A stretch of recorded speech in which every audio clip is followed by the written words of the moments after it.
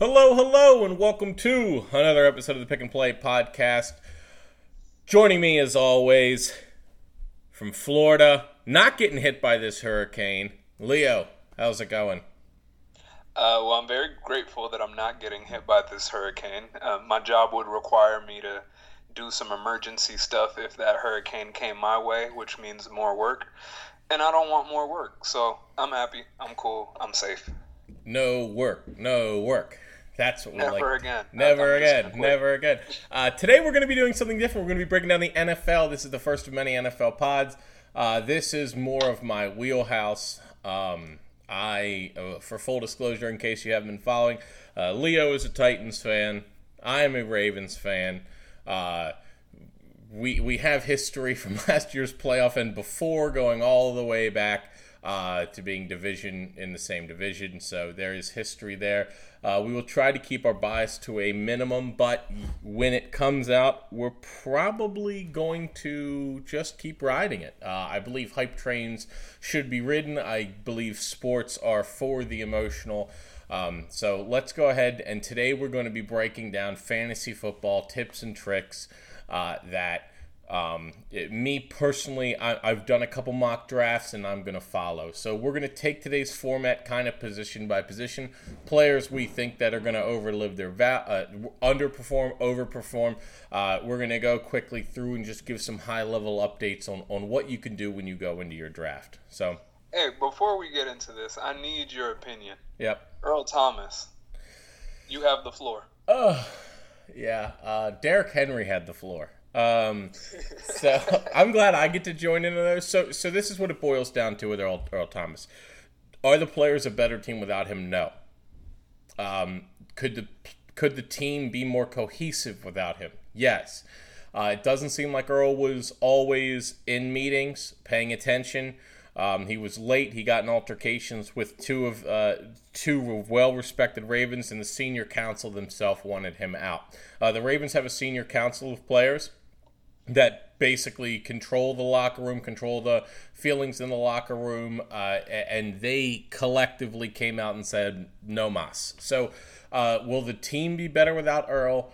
I would say probably not. That's going to be tough to overcome. Earl is statistically one of the best safeties in the game when it comes to pass coverage.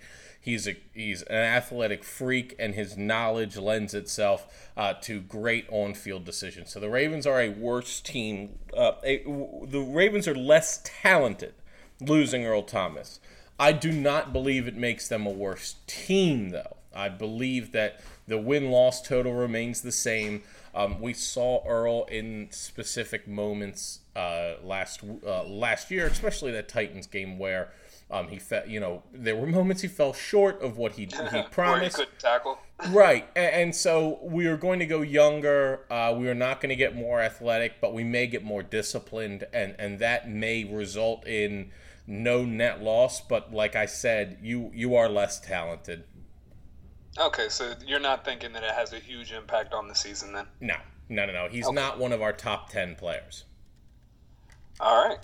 That's just what I wanted to know. I saw Earl Thomas got cut, and I've been meaning to ask you about it, but I figured I'd save it for the pod. I normally believe that you've got 20, I think like 29 starters, considering long snappers, punters, kickers, and then your holders. So you kind of rank, in my head, I rank everyone and go, all right, so if you lose a top 10 person, it's going to be really tough to fill. You lose one of your back end of that list, or, Earl for me comes in at around 13, 14. I go, okay, I'd be more worried about losing Peters, Humphrey, Lamar, Marquise, Mark Andrews, Ronnie Stanley, Orlando Brown Jr., any of our pass rush, Calais Campbell. For me, I go, okay, there are a lot more people that are more important than Earl. So you lose talent, yes, but does your team downgrade? That's to be determined. So that's my take. Okay, I like it. All right, let's get into this fantasy. Okay, so I'm going to save my best for last. I'm going to tell you my strategy every year. I never draft a defense.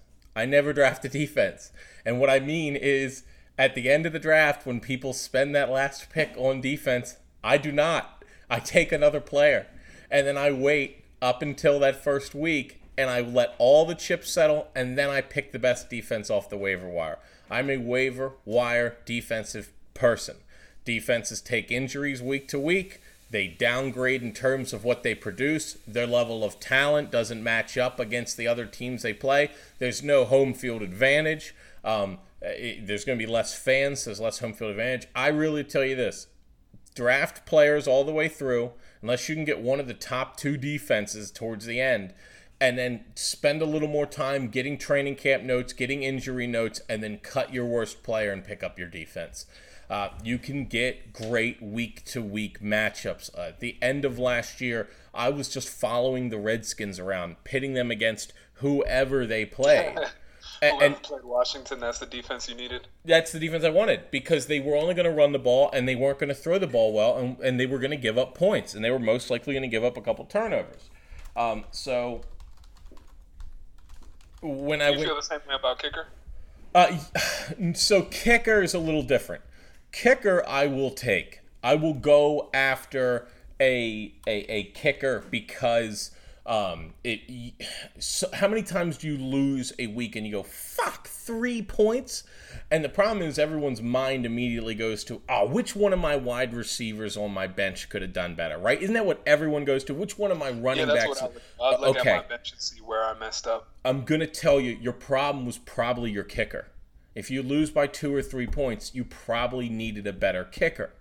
And that doesn't mean you need a better NFL kicker. You needed someone who was going to get more opportunities to score points. 2 or 3 points lose by. Your kicker gets 3 on a field goal. You just needed one more field goal. That's how I view it. You just needed one more field goal. So it wasn't that... I normally like taking a kicker at some point in the draft, but I'm looking for a kicker who's playing on a team with a bad defense and a great offense.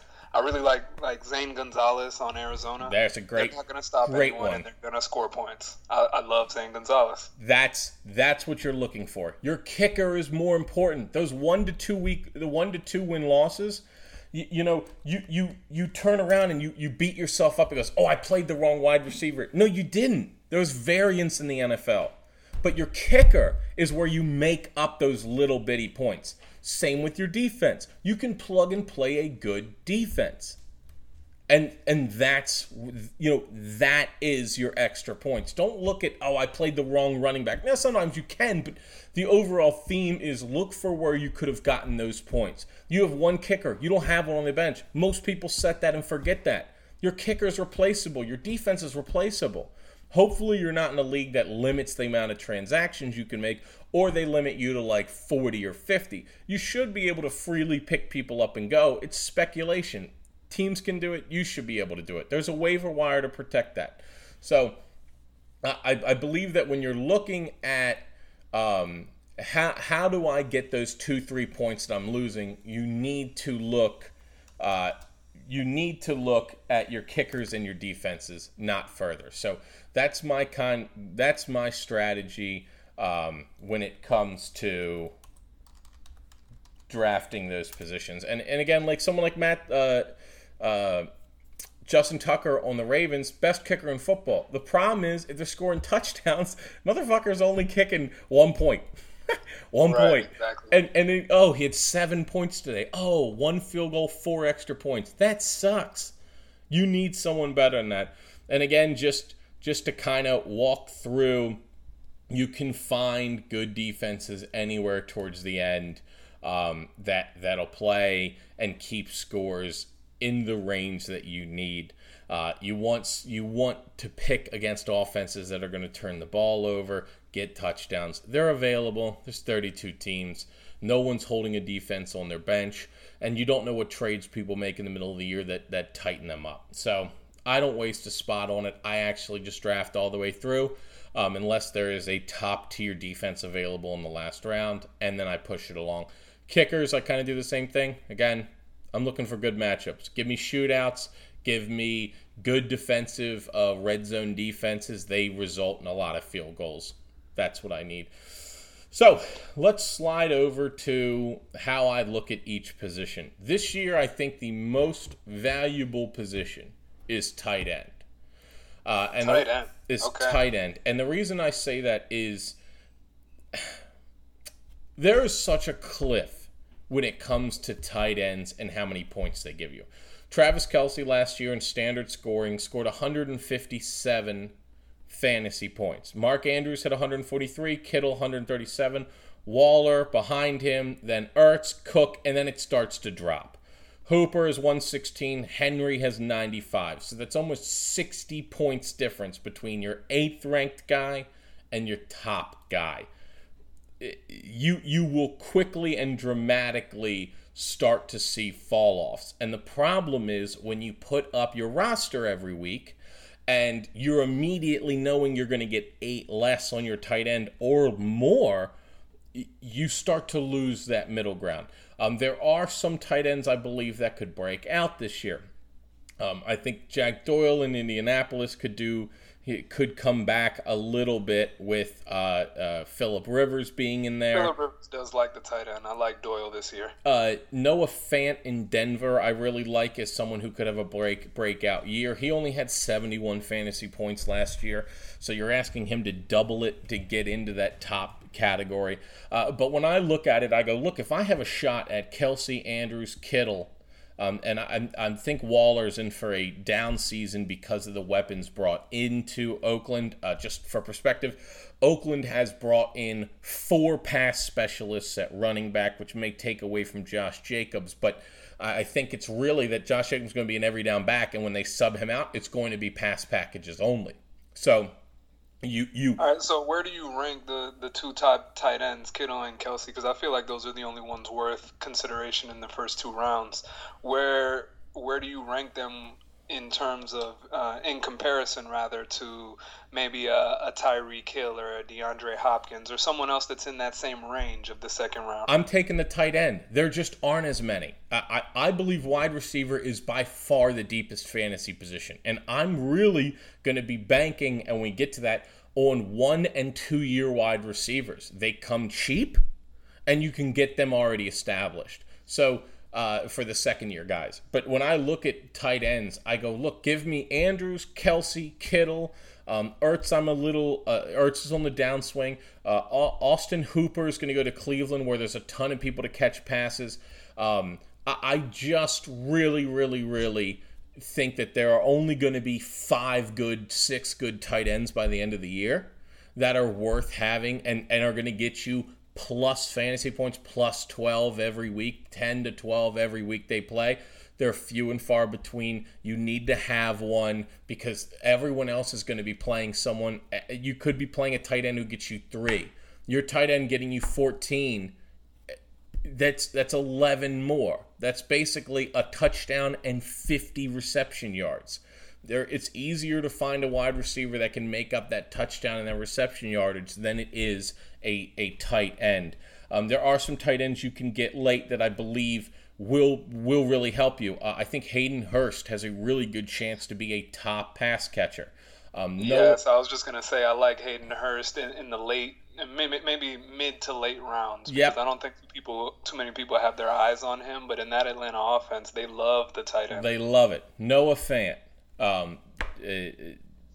is another player that I believe Denver's going to have a lot of passes to go around. Noah Fant had some good movement last year. I think Drew Lock takes the next step. So there are some players you can put that chip on.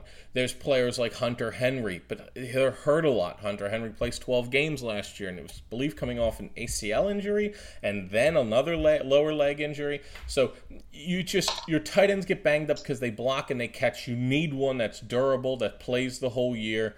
And who's going to get you points. Kelce played the whole year. Mark Andrews played 15 games. Kittle played 14. Darren Waller played 16. Zach Ertz played 15. You need these guys that are consistent, going to be in there over and over again.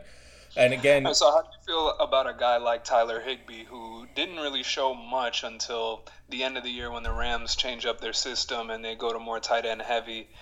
Do you trust him going into this year, or not really? Is he a stay away from me? Because I don't really trust it. I felt like they changed their system out of necessity. They did, and I don't know what they've done in the offseason. They could run that back out there, and that's the problem. So many of these tight ends, who saw Darren Waller being a 131 fantasy points and the top pass catcher on the Raiders? No, not me. In most of my leagues, he was available on the waiver wire, week 1. And remember, they had AB to start the year, so he wasn't even in the focus. He became part of the focus. You have Jared Cook in New Orleans. I think that's in or out, depending on what week, really. I just have Hunter Henry. He gets a new quarterback. Was it Tyrod Taylor in there, and then a rookie? I don't know how. I can't trust Hunter Henry. I feel like every year it's a different injury with him. There are only going to be. I mean, after the 10th tight end from last year. The 10th tight end last year is Dallas Goedert. So they had 2 tight ends on their list.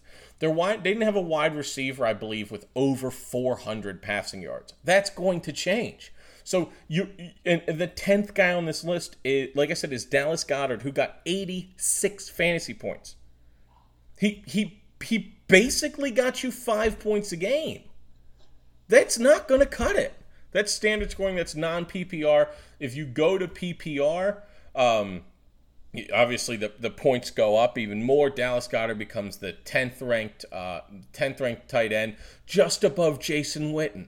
Like, they're not getting you 10 points a game in standard leagues. In PPR leagues, they're going to get you more. But even then, PPR means he's basically catching 4 passes for 50 yards. That's what the 10th tight end is going to get you from last year. That's nothing. Travis Kelce's got in PPR at 254 points, 15.9 a game, double. There's just so many. There's such a huge gap between the top people and the bottom. To give you an example on comparison, Michael Thomas, who led everyone in passing last year, broke a ton of records and was more of an anomaly than anything else, averaged 23.4 points a game. The 10th ranked wide receiver, Amari Cooper, 15.5 is 8 difference. They're not doubling your output. It's an 8-point swing. And if you used Godwin as your number 2, Godwin had 4 points less than Michael Thomas on average. So your discrepancy, really, when you get in your wide receivers, starts to all bunch up. And you have tons of availability and opportunity all the way down into the 30 and 40th ranked wide receivers, compared to if you go 20 deep on tight end. If I go down to the 30th ranked tight end, he is averaging 6 flat a game. Vance McDonald from last year. It's just 6. I think get it out of here. With tight end, it's just a little tricky for me, because if I miss out on Kelce and Kittle, I don't know how comfortable I am using a 3rd or a 4th round pick on Mark Andrews or Zach Ertz. I almost feel like if I miss on Kelce and Kittle, now I'm just going to wait until the 10th round, and I'm just going to take a flyer on a young tight end, maybe a Jonnu Smith, or someone who's going to get a new opportunity like Hayden Hurst. You can do that. I'm making sure I get one of the big tight ends, because I'm not willing to put up a 2 spot or a 3 spot while I'm trying to figure out my tight ends in the beginning of the year. And that's my big problem. You go with one of those young guys, and they don't quite have the system down because the offseason was a little wonky. And now what? They can't, they're just in there for pass block, or they bring in a veteran to pass block. Eric Ebron's someone that I'm interested in Pittsburgh, but he doesn't pass block well. So I'm very interested. I think he'll get a lot of red zone looks. But if they need him in there to pass block, and he can't pass block, which is part of his problem, you start to run into, teams key on it, and that takes away his potency. So tight ends are interesting. I'm making sure I get one of the top ones, and that's my strategy for this year. Okay.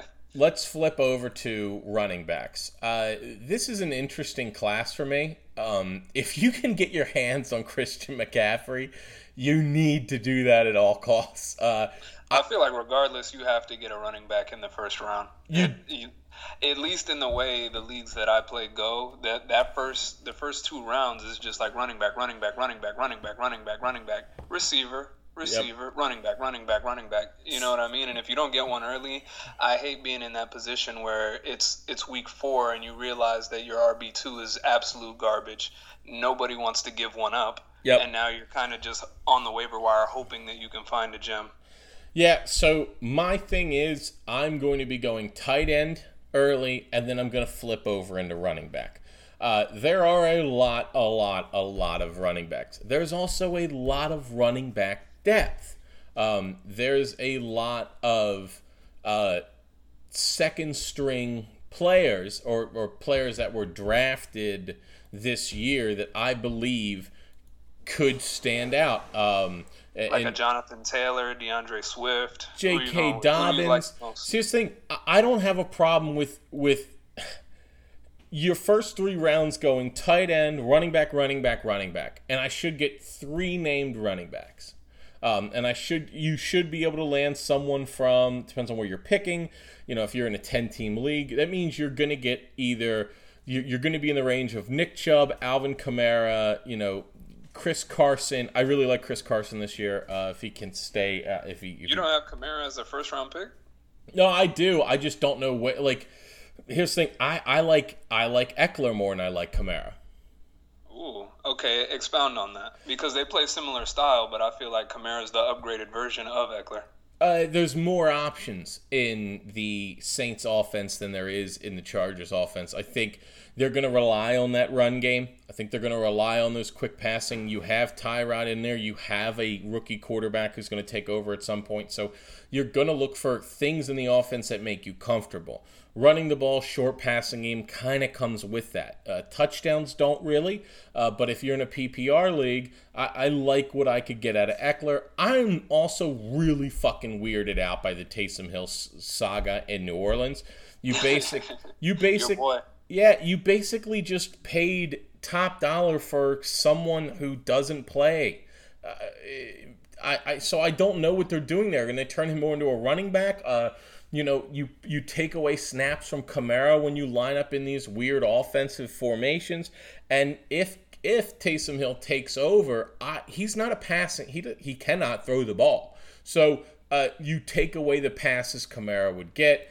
I'm just a little wary. I'm not saying Kamara should fall out of your draft board. I just like Eckler more because I think I know what I'm going to get there. I think I know I'm going to get short passing game, dump checkdowns out of the backfield, and then solid running production. So I expect that's what I expect out of Eckler versus Kamara.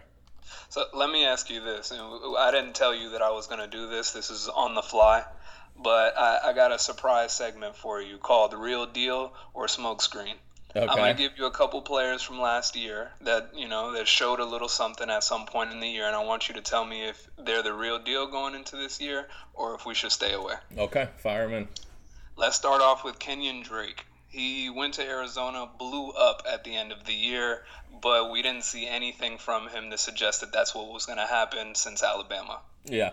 I believe that's the real deal. And the reason is I go to Adam Gase and I run a really quick check. I say, did you play for Adam Gase? You say yes. I say, did you leave Adam Gase? You say yes. I go, bing, bing, bing, bing, bing. Fantasy value. The only thing I'm worried about is how many touches he gets in that offense because they now have DeAndre Hopkins. They're going to have to spread more around. I still like Kenyon Drake. It should mean better sets he's running into. All about Kenyon Drake. Okay, next up. Miles Sanders of Philadelphia going into his second year. Here's the thing.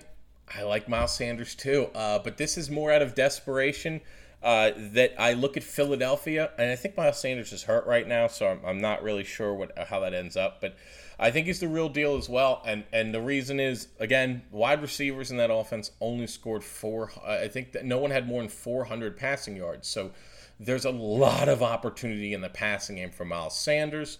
He is someone they really like. This is going to be, and I really liked his production down the stretch last year. I'm all in on Miles Sanders as well. All right, I got 3 more for you. Let's go. James Conner. Out. Coming off of a bad year. Out. 2 years ago he was great, but Big Ben's injury, I'm willing to give him a slight pass. How do you feel? This is part of the issue. I believe that their backup in Pittsburgh, and I'm looking for his name. His nickname's Ant-Man. He's out of from Maryland? Yes. He will be the starter for Pittsburgh by the end of the year. I'm out on James Conner. Ooh, that's a spicy take right there. Out on James Conner. Cannot stay healthy. They will lean. Ant-Man is more athletic, faster, better hands, better feet, once he gets pass blocking down, which is a big part of it, if he can get that, he'll overtake Connor. I just don't like Connor standing up through the wear and tear. I was huge on Connor last year. Even with Ben out, I loved him. I thought they would hand it off to him a lot. He just broke down. And he broke down before in his career. We know this. He cannot stay healthy. And then he's a very productive player when he's in there, but I'm out on him right now, especially with a backup that I believe could overtake him by the end of the year. Yeah, I'm out on him this year as well. I picked him last year with my the first pick of the second round. And you can imagine how my season went last season because he didn't give me anything. And you need to nail those first 2 picks. You do, because that's just it. If you do not get your first 2 picks, you're effed. So right, exactly. I do like him. I do like him a lot coming out of Pitt. Next up, I got Le'Veon Bell in his second season with Adam Gase on the Jets. Out on Le'Veon Bell. I do not believe that Adam Gase knows how to use any of his weapons. Everything I've heard at a training camp is Jets training camp is a dumpster fire. Not saying Bell won't be productive. I'm just not going to spend the pick on him. I'll let someone else take that risk. Okay. Last up, and I think this one's a little interesting because we don't know much about volume or what his involvement in the offense this year is going to be. What do you think about Kareem Hunt? Kareem Hunt is someone that you will hold. They have Nick Chubb, so yeah, Kareem Hunt's someone you will hold on to all year long, begging that the Browns get an injury, and that's it. He is not going to start over Nick Chubb. They bring in Austin Hooper. They keep Njoku. They have Landry and OBJ. So if you're going to throw the ball to someone, it's probably Nick Chubb out of the backfield. If you do put Kareem Hunt down there to throw the ball to, it's going to be few and far between. This team has way too many people on it that want the ball. I don't like it at all. He can get you value if Nick Chubb goes down, but you're going to draft him and hold on to him going, great, I've got a number 1 on most teams, but the problem is, rank his offensive options. OBJ 1, Nick Chubb 2, Landry 3, then you have Hooper and Hunt. Hooper's probably 4. So, you taking the 5th option on an offense and going, production? You better hope. You're praying. You're just praying because you don't really know. I actually got one more bonus for you because I'm curious, very curious about this one. Todd Gurley now in Atlanta. I know that the knee stuff is a serious thing, but I felt like last year the Rams showed that their offense had some flaws. They had some offensive line injuries. Yep. And Todd Gurley, I believe, was still in double-digit touchdowns. So now he's going to that Atlanta offense. How do you feel? The same way I felt about a 26-year-old with arthritis in his knee before he got there. Okay, so you're out on Todd Gurley. Yeah, I feel like he could end up with a lot of touchdowns this year. Even if he doesn't, even if he's not at 1,300 yards, I could easily see him with 12, 13 touchdowns, because that offense is going to move. And they're not that great in the red zone. No, I just worry about, it depends on where I can get him. If I can get Todd Gurley at a good deal, I'm a deal person, okay? I have very few people that I go, no way am I touching them. Very few people. If they fall to me, I'll take them. But you have to give me value. If Todd Gurley's sitting around in the 5th round, 6th round, sure. But he's not gonna. And so, and if he's there, if he's late, if he's sitting back there, what's his current ADP? Let me Google it. Todd Gurley ADP. ADP is 16, according to Fantasy Pros. 4th round is where he's going. 16 running back. 4th round is where he's 4-4. Well, 16 among running backs, I'm sorry, not 16th overall. Right. So he's going in the 4th round, 4th pick, 16 running is where Fantasy Football Calculator has it. I'll take him in the 6th. How about that? That's where I feel like he is. If I'm getting Todd Gurley in the 6th, I'm not complaining about what I get back. Correct. That's it, though, right? Like that. I'm not taking him in the 4th. There are players I believe you can get in the 4th that are going to easily have 1,000 yards. I'm just not taking Todd Gurley. Okay. That's it for me. I got one more if you want it. Go for it. David Johnson now on Houston. Didn't show us much in Arizona. Do you think that was more scheme with a new coach, or do you think he's done for? I kind of look at it and go, Well, how did Kenyon Drake do? Yeah. Okay. You have a great point. So, do I think the bad GM made a good trade? No. Will he get some yards? Sure. I think he's someone to watch in a PPR format. I mean, I'm not taking him to be one of my first two running backs, but if I can get David Johnson in a flex, I mean, I can definitely see Deshaun Watson dumping it off to him a few times. You know, in PPR, I feel like there's value. In standard, maybe not as much. Johnson's going in the third round. I'm just going to let other people take those flyers. Like, your third pick is David Johnson, and you're confident, like, that's the type of draft where you draft David Johnson and you look at your roster after drafting you, I fucking hate my team. I need to make a trade right now. Right now. I'm telling you, if you draft David Johnson in the third round or fourth round, you're going to look at your roster and go, I fucking hate my team. That's it. You're like, God damn it. So that's what I'm trying to avoid. Trying to avoid that when you look at your team at the end and you go, what the fuck? You could look at a draft where you take Gurley in the fourth, Johnson in the third, your tight ends in the sixth, and you go, okay, so on this first week of football, what's the chances Gurley gets less than 100 total yards? Probably pretty good. What are the chances of David Johnson doing that? Probably pretty good. What's the chance of your 10th tight end you selected catching 4 passes for 30 yards? Pretty good. So you took Johnson in the third, Gurley in the fourth, your tight end in the sixth, and you've got 3 positions that are going to total 20 points in a PPR league. Good luck. Good fucking luck. That's all on you, and you're not going to win many weeks. So yeah, I'm in alignment with you. If I need to pick David Johnson in the third round, I'm probably looking at my team afterwards like, fuck. Exactly. If your 2 starting running backs are Gurley and Johnson, the year better be either 2016, 2017, or you're cookied. Okay? You're cookied.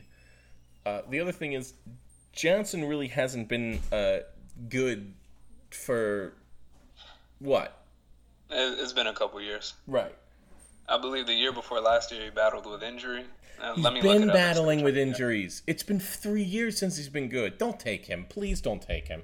Just let him go. And so, you know what, we'll do it. Since we're on running backs, I'll kind of go into this. This is where I'm spending a lot of my capital, is drafting running backs. I want named running backs, and I want 2 of them on my team. Joe Mixon, Chris Carson. These are players that if you're at the back half of your draft should be available that I believe can be productive. I like Miles Sanders, Kenyon Drake. Look, I really like James White in a PPR format because Cam Newton's going to be throwing to him a lot. Tom Brady did. I believe Cam Newton will throw to him as well. I love Josh Jacobs this year. Some people I'm avoiding. I don't know what I'm going to... The whole Phillip Lindsay, Melvin Gordon thing in Denver... I think they're going to consume each other too much. You're going to look at a Melvin Gordon, Eckler style running back in San Diego where they can eat each other. They can both be productive, but I don't know if I'm going in that direction. My thing with Melvin Gordon is that they gave him a lot of money, and I believe Phillip Lindsay was undrafted, right? Yeah. So to me, that makes me think, like, you invest this much money in Melvin Gordon, they're going to feed Melvin Gordon. I mean, I think that Phillip Lindsay will get his share of pass-catching downs, but, you know, when you shovel a bunch of money into the running back position, I expect you to use them. I do too, but, okay, so you have Cortland Sutton, okay? You drafted Jerry Jeudy, first-round talent. You've got Noah Fant. You've got Phillip Lindsay. Now you're going to add Melvin Gordon again. I look at a team, and we'll get to quarterbacks later, why I'm drooling over Drew Lock. But that's a lot of fucking weapons. And that's a lot of having to dig through where is Melvin Gordon going to be. I'm just passing on that situation. If you get him late enough, sure, again. But I really look at the fantasy rookies, okay? So last year, there weren't a ton of rookies that made it into, and when I say rookies, I'm really talking first or second year running backs that made it into the top projected for PPR leagues. Aaron Jones is one of them. David Montgomery got hurt, but he was well hyped. He's hurt now, but there just aren't a ton of them. Chris Carson's up there. I really think you need one or two main named running backs that are stern and steady, and then turn your eyes to the rookies coming in. Clyde Edwards-Helaire, a lot of people are taking kind of like in the top 4. First round, from what I've seen, your boy Matthew Berry, I saw him on TV the other day talking about how he would take him maybe 6th, 7th overall. Yeah, I'm just, again, a little worried about how he holds up, what he does. He is the number 1 rookie. Look, if he's there at the end of it, I'm not going to take him in the first round. I'm just not. I'm going to take someone that's more tried and true because I really don't want to miss. Do I believe he's someone who could win your league for you? He has that potential. But the thing that's weird for me is he wasn't ranked as the top running back for almost everyone's draft board. When he went to Kansas, I like Jonathan Taylor the best personally. Yeah, and when he went to Kansas City, everyone, perfect pick. And I go, well, they tell you never draft a running back in the first round. You did it. Everyone ate shit because you won the Super Bowl. Does it mean it's a good pick? No. We really have to see this thing pan out. I'm just going to caution people against firing into that. But when we talk about rookie running backs, Cam Akers for the Rams, who's he going to compete against if he's got it? Jonathan Taylor in Indianapolis. Marlon Mack is hurt. I like Marlon Mack, but he is a change of pace back. Jonathan Taylor should be the guy. J.K. Dobbins is going to take snaps from Mark Andrews, period. You have DeAndre. Let me ask you about Dobbins specifically, actually.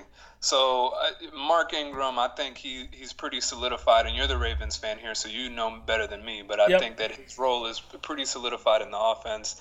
First down, second down, he's going to be on the field. Third down, they might switch to someone else. So do you think that J.K. Dobbins' arrival is going to take from some of Mark Ingram's touches? Yes. Or do you think that this more affects Gus Edwards and Justice Hill? It eliminates Gus Edwards and Justice Hill. But it also, I think, look, by week 7, I think it's going to be tough as shit to keep him off the field. I think you're going to see, there were times where Mark Andrews. Mark Ingram? Yeah, Mark Ingram got caught from behind. That does not happen with Dobbins. Like, you will see plays where he hits that open field and you go, kiss it goodbye. Whereas Mark Ingram's getting run down by the safety. I think J.K. Dobbins, by the end of the year, becomes the feature back. It's a lot like what happened to Ingram in New Orleans. They start as 50-50, then it starts to get 60-40, and you go, Mark Ingram is he becomes the great change of pace back. It's Dobbins down there on first down. You may see Ingram come in. You may see them both come in. And I just think that by the end of the year, Dobbins is going to be someone you can pencil in for 12 to 14 points a week. So, you don't have to get one of those. Once you get your named running backs, start looking at your rookies. There's a lot of opportunity. Antonio Gibson in Washington, they have no one. Darius Geis was cut. We have no idea who's going to win that camp. Anthony McFarland in Pittsburgh. They have no one behind Connor except for him. They drafted him for this reason. Connor can't finish the season. I don't really like Zach Moss out in Buffalo. Keshawn Vaughn in Tampa Bay. Ronald Jones is supposed to be the starter, but if he can't get pass protection down, he will be out of there. So there's a lot of, this is where you grab, 2 rookies in the middle part, and I'm going to be taking a stab at trying to grab either Dobbins or Taylor with one of my early picks. I don't care if it's a little out of position because I believe either one of them could end up being a bell cow running back by the end of the year. And if you're in a league that allows keepers, you 100% need to be targeting a rookie. So for running backs, I'm going named early, and then I'm going to start just stockpiling rookies. I'm not picking up Carlos Hyde. I'm not picking up any of those people. I don't care what their stats were last year. I'm going upside with my bench. All my bench will be high upside, boom or bust. And I hold on to them until week 6. And at week 6, I make a determination. Am I holding this person for too long? Or are they about to break out? Or are they already broken out? So I'm going running back, going tight end early, running back early, named running back, and then I'm looking for people, rookies that could step into the role as the season gets going. And there are a lot of rookies available. We'll rehash them real quick. Cam Akers, DeAndre Swift, Keyshawn Vaughn, Antonio Gibson, Anthony McFarland. These are 5 rookies who could potentially take over the starting job because A, the starter is gone and hurt or did not pan out. So that's all open road. They drafted these people for a reason. That's where I have them. That's what I like. Yeah, no arguments there. I like Jonathan Taylor a lot. I do think that by the end of the year, he's going to take Marlon Mack's job. But shout out to Marlon Mack, USF alum. That's my boy. Go Bulls. Yes. Look, Marlon Mack I really liked. He just doesn't seem to be able to put a whole game together. And that's fine. I think he's been hurt a lot. And he's been hurt, and that doesn't get better as you get older. Just, a little hint for everyone out there. You don't get, Charles Barkley said it, and I love it. He said, you don't get healthy when you get old, you get dead. and I was like, yep, that's how I feel.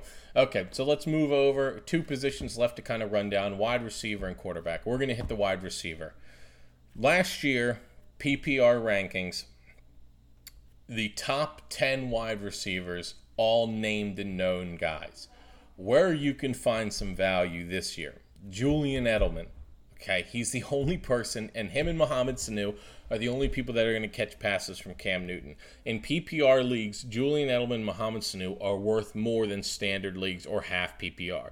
If you do not get points per reception for Edelman or Sanu, there's not a chance I would draft them.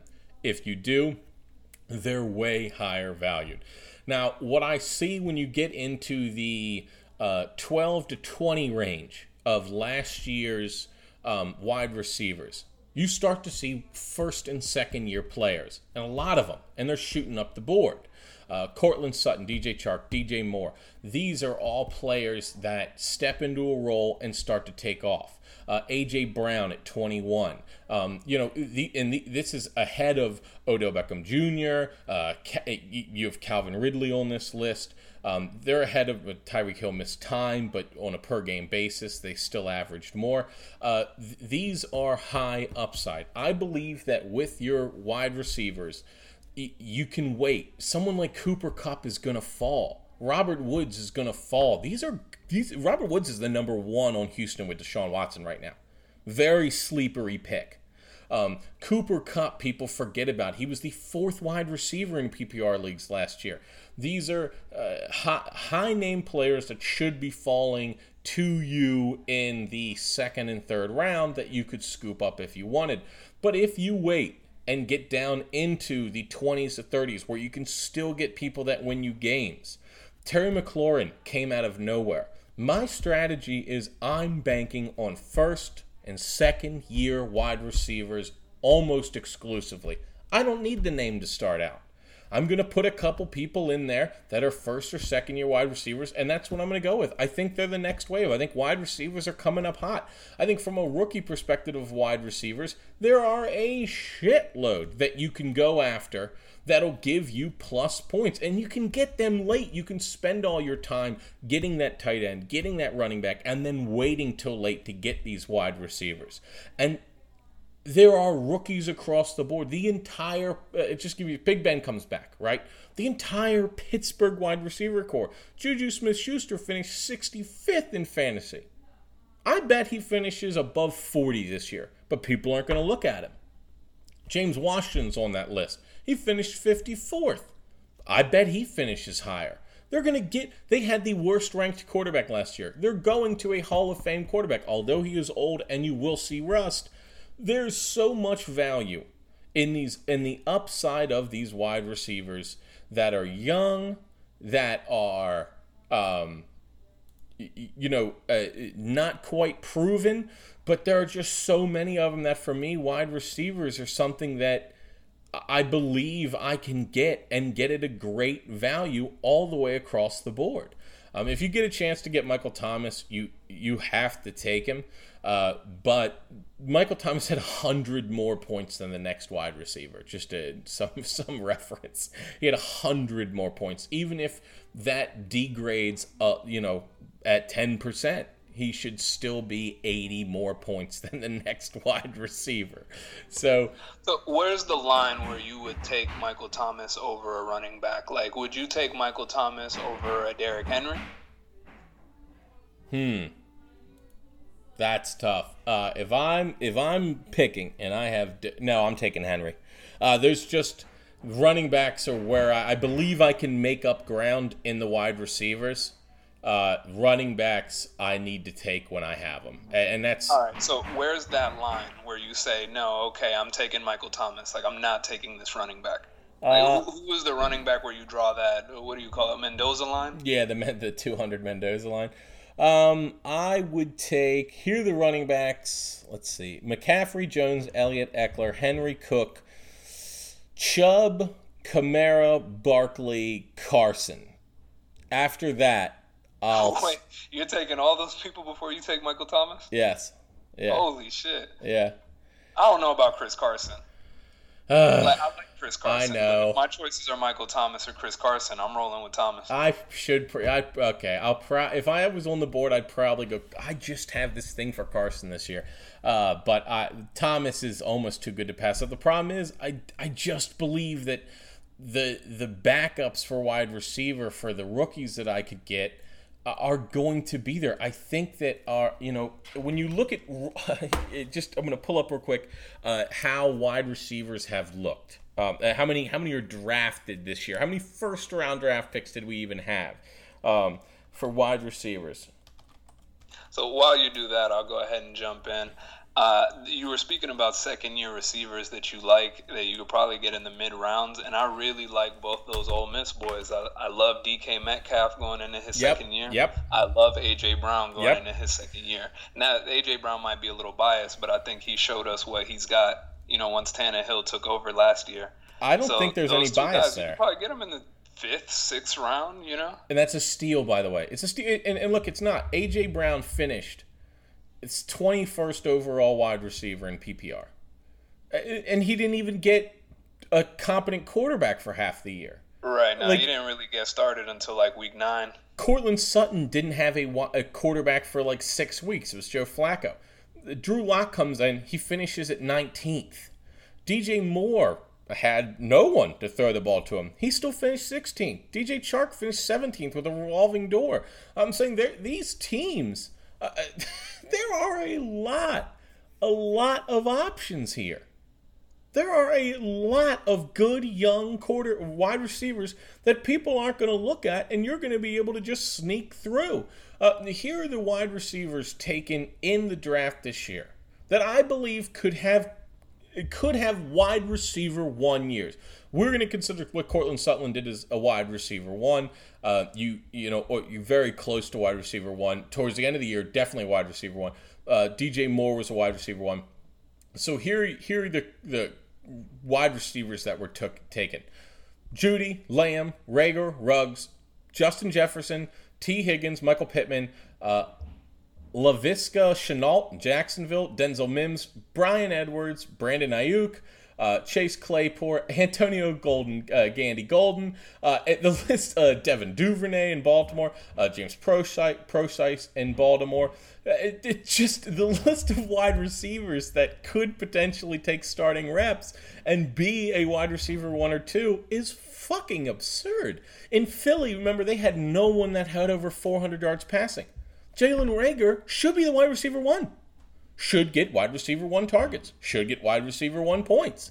But once that gets rolling, CeeDee Lamb in Dallas is the only one I'm staying away from because you have Gallup, you have Cooper, and you have Ezekiel Elliott, which takes a lot away from just total production. You're going to run the ball a lot there. Jerry Jeudy in Denver, I'm head over heels with. Ruggs in Vegas. Who was their wide receiver 1 last year? Exactly. Tyrell Williams. Right. Okay, so here comes Henry Ruggs. Justin Jefferson's filling in for Stephon Diggs. I love that idea. In Cincinnati, you have a new quarterback in Joe Burrow, and with him you bring A.J. Green, who's hurt a lot. You have Tyler Boyd, and you add T. Higgins. New quarterback in Indianapolis, and you have Michael Pittman. Jacksonville, I don't really know what you're going to get there. You do have Chark, and I like him a lot. But you have Chark. That's all you have. That's it. They add Chenault. In the Jets, they don't have anyone. They add Denzel Mims. Brian Edwards also in Las Vegas. Brandon Ayuk in San Francisco. They already lost some of their targets this year from just injuries. And Debo's hurt. Ayuk is probably a good bet to take off quick. Chase Claypool is killing camp. He could come out as a stud for Pittsburgh. They're just, I am going to take 6 rookie wide receivers and stash them the fuck all over my team and hope that 2 of them pan out. And I got news for you. According to just last year and the year before, these young guys will do well. If you had DK Metcalf on you, if your wide receivers, let's say your wide receivers last year, here are your starting 3 wide receivers. Cortland Sutton, A.J. Brown, DK Metcalf. How you doing? That sounds like a pretty good... You mean last year or yeah, coming last year. Season? Last year. You did really well. You do pretty good as long as your running backs are on point. If I went into a week last year with those 3 as my wide receivers, maybe one of them's a flex, 2 wide receivers and a flex, you're not looking to upgrade.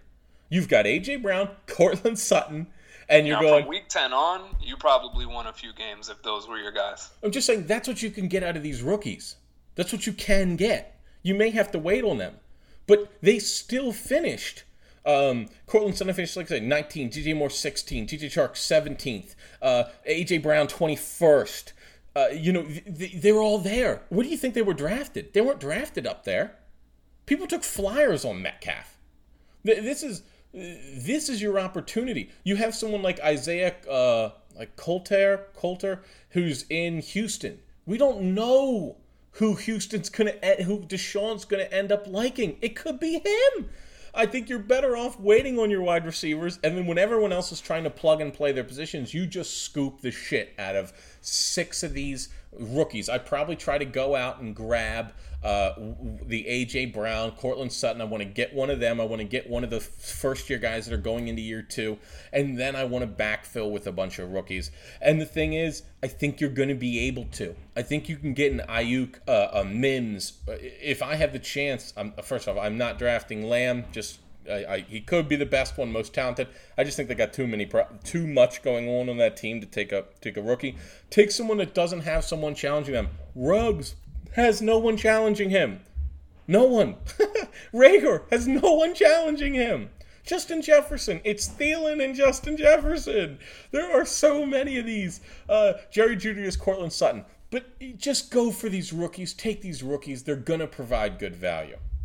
You just sparked something in my head when you were talking about the lack of competition and taking guys that fit that profile. How do you feel about someone like Devontae Parker, who didn't show us much in his career, but then Preston Williams goes down last year, and suddenly he's a wide receiver 1?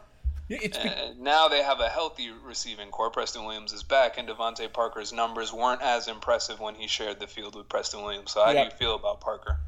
I like Parker, but here's your problem. Anytime that you have a wide receiver where your quarterback's going to change, we know that Fitzpatrick likes Parker. I don't know what Tua likes. I don't know what I get after week 6. So players like that, like Parker, like you said, that have this discrepancy, and Parker was 11th ranked wide receiver last year, you have to, I just let him go. I'll let someone else take that pick. I'm going to ignore I like upside, but only if I haven't seen downside. For a rookie, the downside is known. They could just not pan out. When you see something like what Parker did, where you go, ooh, and then when other talent gets influxed, Parker's talent becomes less important. And that's what I worry about. When you start influxing greater levels of talent to a team, and they start losing passes or focus of the offense, That's what worries me, and that's where Parker sits in. Do I think he's talented? Do I think he can produce? Yep. Do I still want him on my team? Yep, but I am going to be wary about it. Like I'm going to weigh my options. If I can have someone else that's, let's see. If I had Parker, I would Are you taking Parker over like a Michael Gallup? Oh, yes. I'm taking Parker over Gallup because Gallup now has to fight Gallup Cooper. It's Gallup Cooper and Lamb. And it's Jerry World. If they don't get CD Lamb the ball, he's going to freak the fuck out. They didn't put him in 88 for nothing. You're right. So, how do you feel about the Bengals wide receiving core? Because I feel like with Joe Burrow, someone or someones are bound to break out.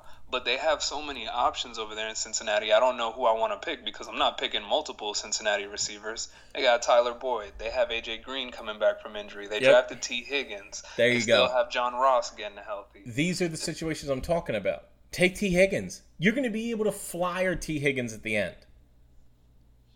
What if A.J. Green goes down? It turns out what Joe Burrow and T. Higgins just, really get along.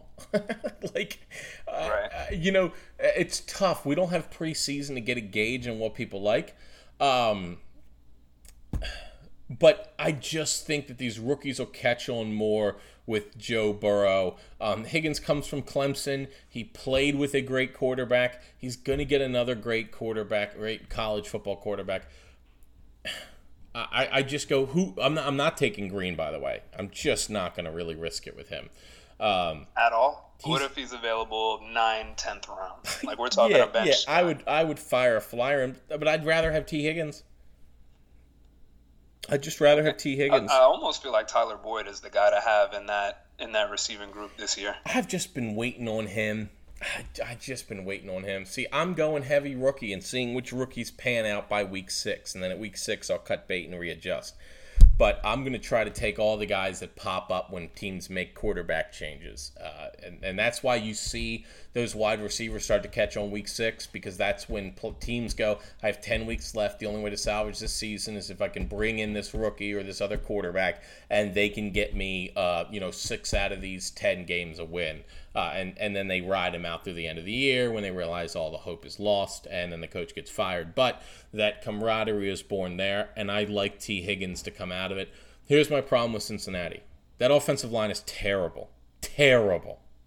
Terrible. And the weapons around them are all talk and no show.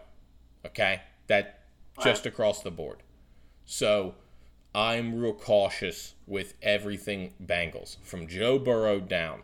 Will they get yards? Yes, every team has yards. Will someone be a good option? Yes. I just don't know who it's going to be.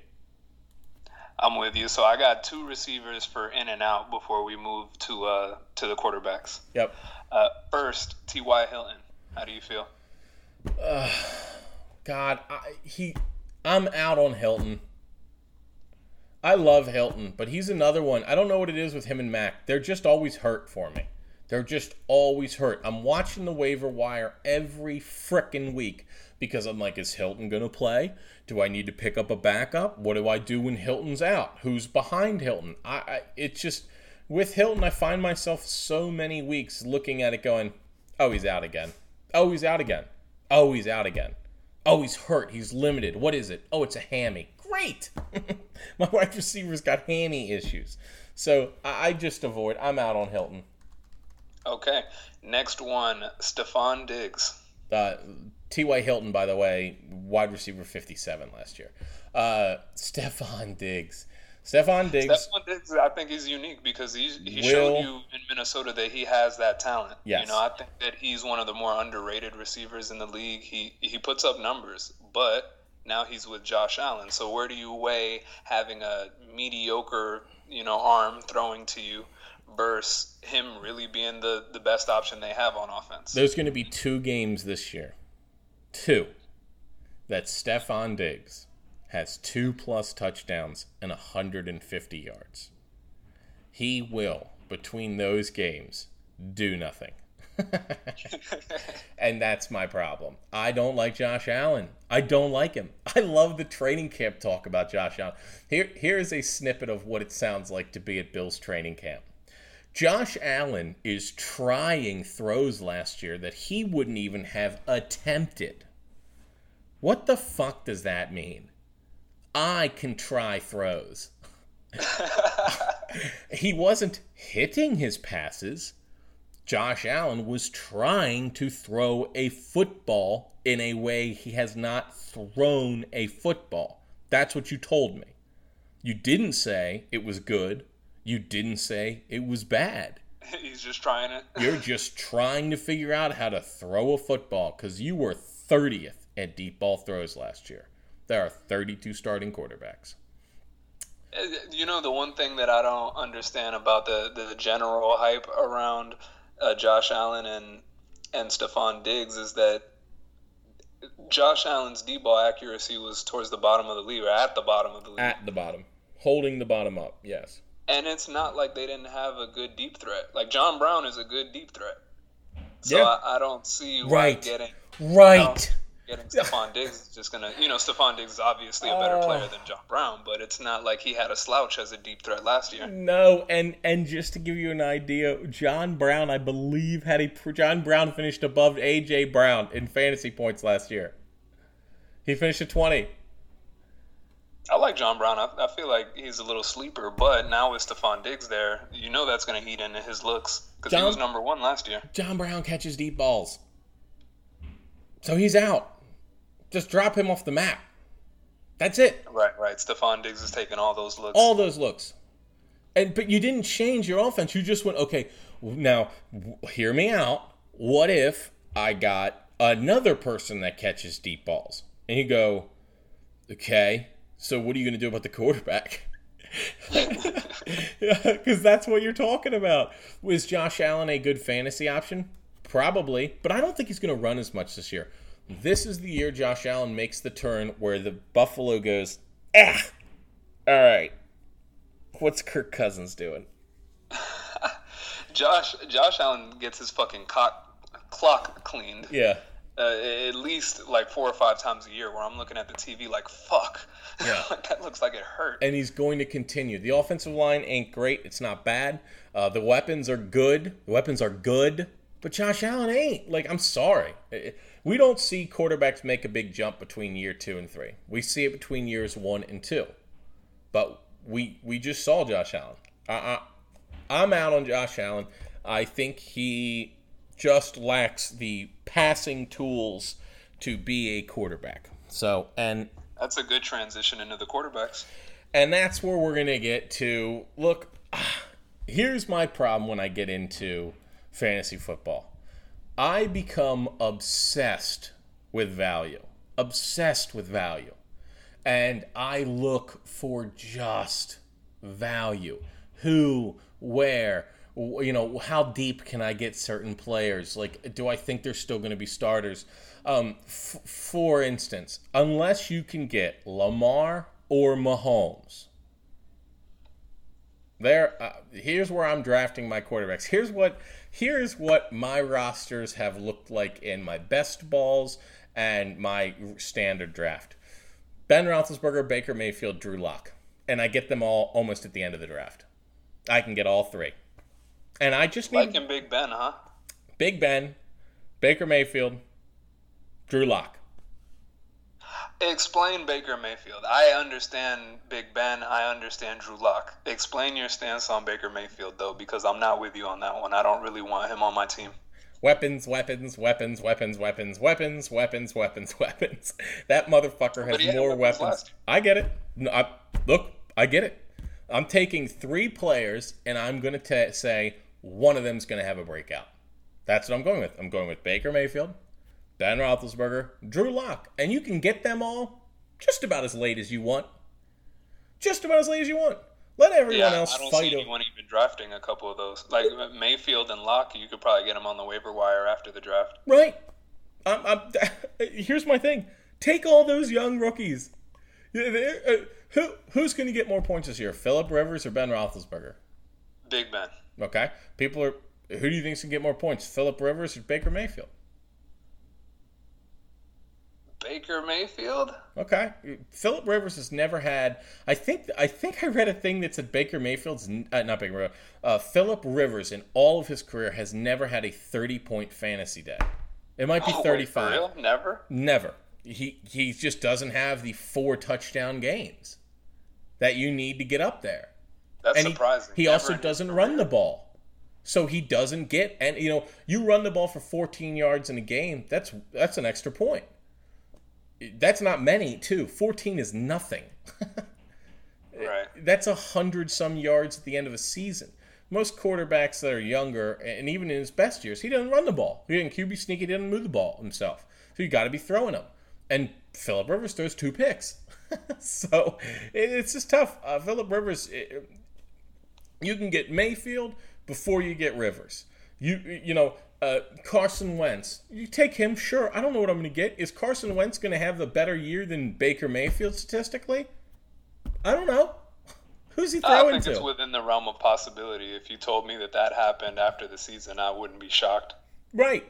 So Drew Lock is going to have tons of wide receiver options. Noah Fant, I think, has a breakout chance. They add Melvin. They add an new offensive coordinator. They revamp the biggest problems I had with that team, which was the interior offensive line. They revamped their interior. They revamped their offensive coordinator. They add additional weapons.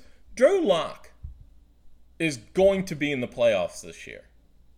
And Drew Lock is going to be a top 14, 15 fantasy quarterback. And you can get him dead last. I just think, who would you rather have, Drew Lock or Jared Goff? Drew Lock, 100%. Jimmy Garoppolo or Drew Lock? Ryan Fitzpatrick, Derek Carr, Kirk Cousins, Gardner Minshew, Ryan Tannehill. Fuck it. There's a slew of quarterbacks. Don't just take the name Ben Roethlisberger. Take a flyer on 2 of them. You can let Drew Lock sit. But I'm going to tell you this. The first week, when Drew Lock goes out and throws 2 touchdown passes to Courtland Sutton and another one to Noah Fant, he will not be available. Right. You're right. So as soon as he takes off, he's going to be gone. That's it.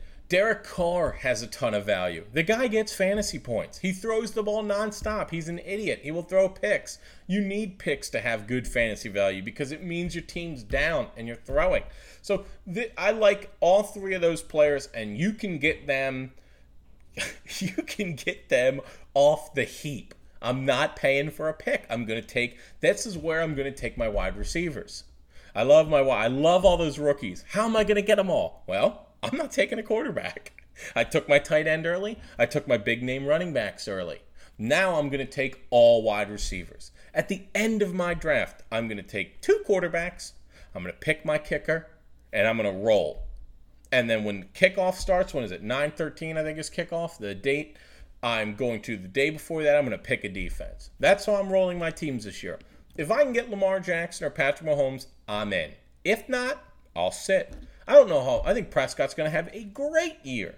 When we start to break down bets for the year, I think the guy's going to get early MVP consideration. But I think the problem is if you're winning games, statistically, if you're winning games, you know who has the ball in their hands? The running back. So you need to pick quarterbacks that are going to have to be throwing. I think Baker Mayfield's a good candidate. I love Drew Lock. Ben's defense is a little different, so I'm a little hesitant there. But Baker and Drew Lock are the 2 I can take. I'm not worried about anybody taking either of them, and I believe one of them will have a top 10 fantasy year. I believe one of them will have a top 10 fantasy year. If I get all 3 between Ben, Baker, and Drew Lock, I believe 2 have a top 10 fantasy year. Okay. So I got another surprise segment for you. It's called Rank This Group. Okay. I'm going to read off 3 names for you. I want you to put them in order based on where you think that they're going to land in terms of fantasy production, not actual real-life production. Russell Wilson, Kyler Murray, Deshaun Watson. Murray, Watson, Wilson. Okay. Why Murray over Watson? Weapons? Cliff Kingsbury's offense is built around throwing the ball, not running it. And the other two have an obsession with running the ball and not throwing it. Deshaun Watson always has late game heroics. Russell Wilson, late game heroics. Why is that? It's because both of their coaches believe that you should keep the game close and then switch a gear at the end to catch up or go ahead. It's stupid. It's dumb thinking. But that's where they like it. Oh, keep the game close, and then what we're going to do is because we have the better quarterback, we got you at the end of the game. And I go, well, you know you have the better quarterback. You could just put the other team in a basket and push them downriver, which is what the Ravens did, which is what the Kansas City Chiefs do. It's really tough to lose a game you were up 3 touchdowns from. And then you start running the ball. See, you don't run to set up the pass. You pass to set up the run. And that's what the good teams do. Get a big lead, start running the ball. Get a big lead, start running the ball. So the difference of philosophy between Kyler Murray, Deshaun Watson, and Russell Wilson is Cliff Kingsbury goes in and goes, we're going hot right out the gate. Here comes the hotness. And they're going to go hot the whole time. The other thing those teams have, I think that the Cardinals' defense is terrible. They have really... No, it's not a thought. That's a fact. So... I like Seattle's defense, and that's not very good. And I like Houston's defense better than I like Arizona. Arizona has better pieces, by the way. They have some really freaking good pieces in Arizona, but the rest is crap. They just extended Budda Baker, their safety, who doesn't have an interception, I'm pretty sure.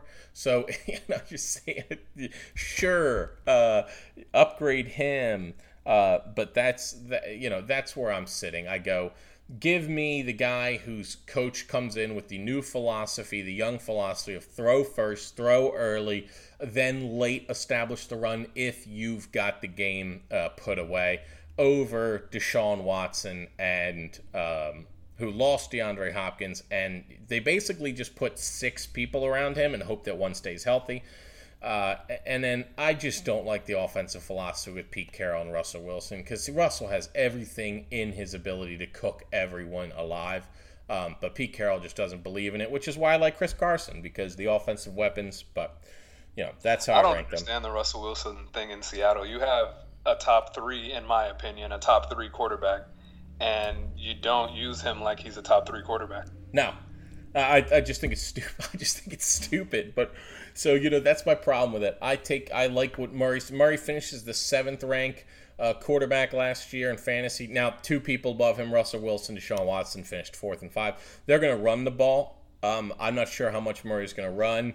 But I think Murray takes a step forward with both Deshaun. I think Deshaun definitely takes a step back. I'm not sure if Wilson does. There is some good upside in Wilson. So if the draft is on me, I'm going to flip this. If the draft is on me right now and I have either Wilson or Murray, I'm going to go Wilson. Okay. I agree with that. I like Russell Wilson a little more than I like Kyler Murray. Yeah. Deshaun Watson just doesn't have the weapons that the 2 other guys have. Although in real life, I would put Deshaun Watson over Kyler Murray. For fantasy purposes, I would go Wilson, Murray, and then Watson. Yep. All right, I got another group for you. Yep. Josh Allen, Matt Ryan, Carson Wentz. And remember, fantasy. I know you hate Josh Allen, but fantasy. Yeah. Huh. I'll give you my order while you think. Yeah. I give Matt Ryan the first spot. That offense is always great. They put up points. That's what I want out of my fantasy quarterback. I want the guy who's on the team that's going to put the most touchdowns on the board. He's got Julio Jones. He's got Calvin Ridley. The backfield looks like it's going to be improved this year. They upgrade with Todd Gurley over Devontae Freeman. I got Matt Ryan first. That team has put up points for the last, decade. They put up points every single year. Second, I would have to go with Josh Allen, and it's more linked to his ability to run. Josh Allen does a lot of goal line stuff for them, and I do think he's going to run less this year, but I don't think that goal line stuff is going to change unless Zach Moss turns into, Frank Gore. And then last, I would go with Carson Wentz. I don't like the weapons in Philly. Carson Wentz injury history scares me. If I have Carson Wentz as my starting quarterback, I definitely need a guy like Drew Lock or one of those young guys that you were mentioning earlier behind him, because I just don't trust it as much with Wentz. So in fantasy production from 2019, what separates Josh Allen and Matt Ryan is 16 points. In between them is Carson Wentz, who's separated by still 16 points or 15. It's very close. Josh Allen, I think, takes a step back. I put both above Josh Allen. Carson Wentz's weapons will be better and healthy. Matt Ryan, I like Matt Ryan over both of them. Matt Ryan has a potential to have a challenging MVP season. Right, I agree with that. Last season, Matt Ryan puts up numbers every year. Last year, he had a good year, and they had offensive line problems all year. Yep. I'm pretty sure their starting star center would miss the entire year, and they're getting him back. Yeah, and that's where I want. I'm not big on Allen. I think he's going to continue to drop. So, if you're going to continue to drop like that, I'm just going to be out on you. And that's all there is to it for me. I got no point. Next grouping for you. Yeah. This is an older grouping. I want to see how you feel about the old guys. I'm going to give you 4 guys this time. Drew Brees, Tom Brady, Aaron Rodgers, Big Ben. Brady, Brees, I think, are going to get very similar stats. I think Brady and Brees are going to be right up on each other. Brees' last, I want to say 8 seasons where he's been healthy, completely healthy. He hasn't finished lower than top 10, I don't think, a single time. Yeah, last year, Drew Brees in total, well, let me do by average. Drew Brees, on the average games he started, finished 8th, with 20.85 points a game. That is above Tom Brady, who had 16.9 by a good bit. Who were the other two? You said Aaron Rodgers and Brady, Brees, Rodgers, Ben. Ben, fuck, that's a good one. I like Rodgers 1, Drew 2, Ben 3, Brady 4. Let me read you Drew Brees' fantasy finishes since 2009. I'm going to start with 2018, his last healthy season. Yeah. We have an 8th ranked finish, a 9th ranked finish, a 3rd, 6, 6, 2, 1, 2, 6, 2. Yeah. It's pretty consistent with Brees. I know he's 41 now, but anytime he's healthy, he's putting up numbers. Even last year, he played, half the season? Yeah. He still put up numbers in those games. Yeah, so I said 8th overall in terms of average, which is what I like to use to rank players. Ahead of him are no one on that list. I like Drew Brees. I like what they're going to be able to do. I think he's going to lose more and more touches to Taysom Hill, and that's going to be red zone touches. I think his arm strength is gone from the deep ball passing. Tom Brady's going to have a lot of options and a lot of weapons. I just don't know if it's going to run the same way. I'm not sure when I'm going to get there. Ben's also a huge fucking question mark. Just some perspective, there's not a wide receiver Ben's really played with on that staff. I like the upside of Pittsburgh, but Juju Smith-Schuster is the only wide receiver he's thrown to. The rest of them are all brand new. So that's why I kind of like Chase Claypool. But I'll put Rodgers at 1. I do think Rodgers at 1. Okay. I just really think Rodgers could have a good year. This is the type of motivating year. My only problem with it is they just didn't give him shit in the offseason to help. If he just got help, he finished as quarterback 10 last year in fantasy with Wentz finished right above him. I just wish they had given him some help. I'm going to have to go Brees 1, Brees 1, Brady 2, Rodgers 3, Ben 4. And that's like, if I had to pick them as quarterbacks right now to lead my team, I'd put Aaron Rodgers number 1. But fantasy, they just didn't give Rodgers any help. If Adams goes down, he has no one to throw to again. With Big Ben, he's coming off an arm injury, and the upside's there. That's why I want to take him with other players with high upside, but also some pretty bad negative, and hope that they shimmy out. If I get Brady, I know I'm going to get 2 touchdowns a game pretty much. If I get Brees, I'm going to be worried about Taysom Hill taking some of his red zone possessions where Drew Brees does really well throwing the ball. But that's how I'd rank them right now. And I'm going to flip that around in my head a little bit because I may like Tom Brady over Brees. because I don't know what the shit Taysom Hill's doing, man. I don't know why he's on that team. So I don't get it either, man, and I don't get why they paid him so much money to be a gadget guy either. It's got to be because it's going to take more snaps away. And that's more red zone snaps. That's when you're going to use him when the field gets shorter. So I don't know. I could see a read option with him and Kamara being a little dangerous in the red zone. Yeah, if very that's what dangerous. They're trying to do, then I kind of get it. Yeah, and that's going to take away fantasy points. So I don't know. That's where I'd have it. Okay, I got one more grouping for you, and this grouping is I didn't want to draft a quarterback early. I waited till my last pick or my last 2 picks, or maybe I didn't draft one at all. This is that edition. Yeah. Cam Newton, Kirk Cousins, Drew Lock.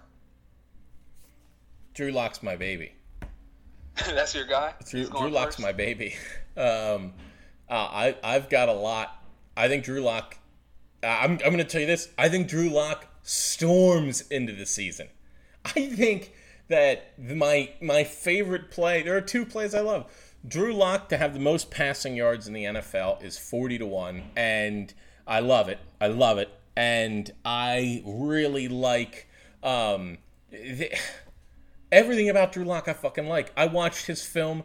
I want to do a little bit on Drew Lock here. I watched his film, got drunk as I watched it, took a bunch of notes. What I didn't like, what I did like.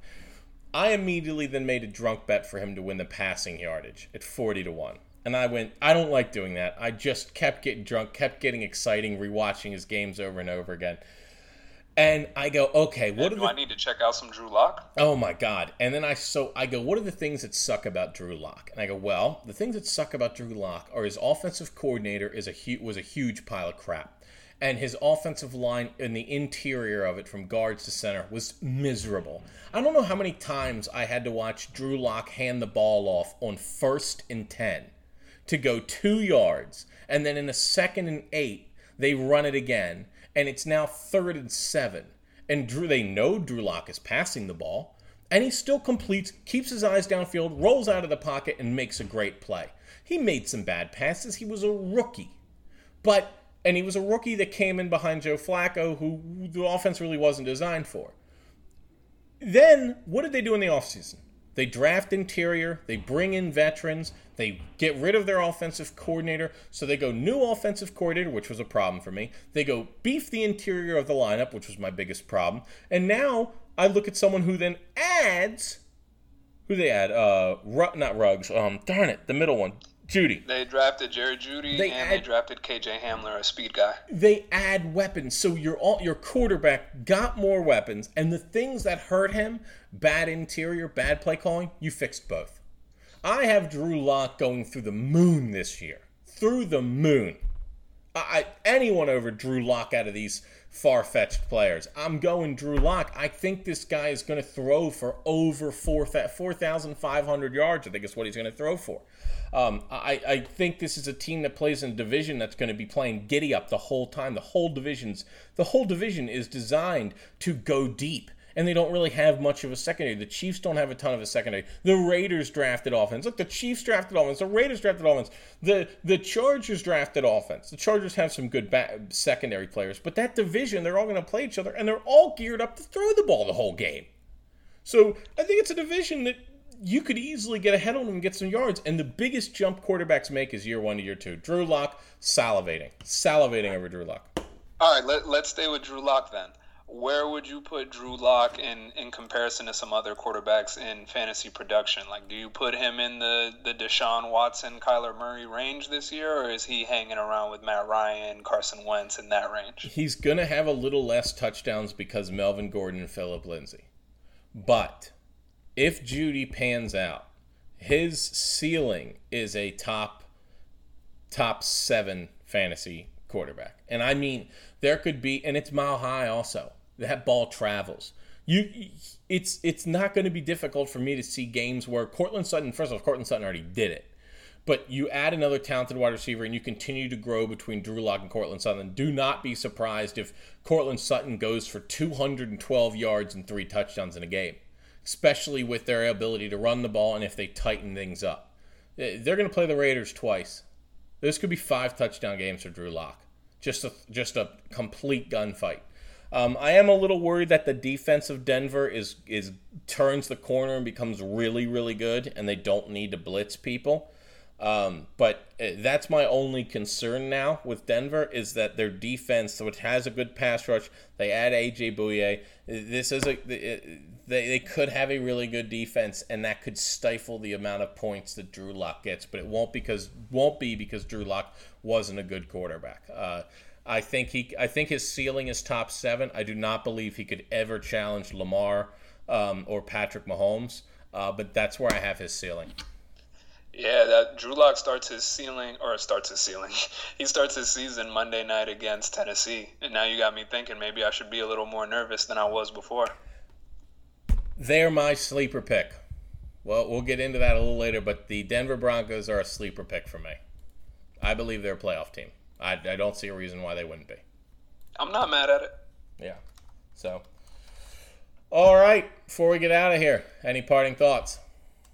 No. I think that if you can get Kyler Murray somewhere in the mid rounds, I think that he's someone that could give you high value for your pick. I don't see Kyler Murray going in the Lamar Jackson, Patrick Mahomes range of the third, fourth round. But I think Kyler Murray is someone you could get probably in the 6th, 7th, 8th round, and I think that he'd be value there. I would be excited to grab Kyler Murray with my 7th round pick. But other than that, no, I'm good. I have a draft on Sunday. I'm ready for it, and I'm excited just to get football back and fantasy season back. It's a great time of year. Yep. Just for some week 1 reference for you, the Broncos did beat the Titans last year, 16-0. Thank you. that was pre Titans becoming the Titans, but it did happen. Yeah. And what I expect out of Drew Lock teams, a good example of that would be the Week 14 win against the Texans, 38-24. That's what I think that team's capable of from week in and week out. That's the team I expect to see more and more of. And we'll see as the season goes, but I'm big on Drew Lock. Okay.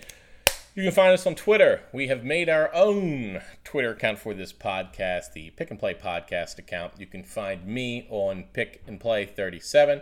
You can find Leo at Pick and Scroll. We will be breaking down upcoming news with NBA and NFL season as it approaches. As always, rate us, subscribe, review. Thank you for tuning in.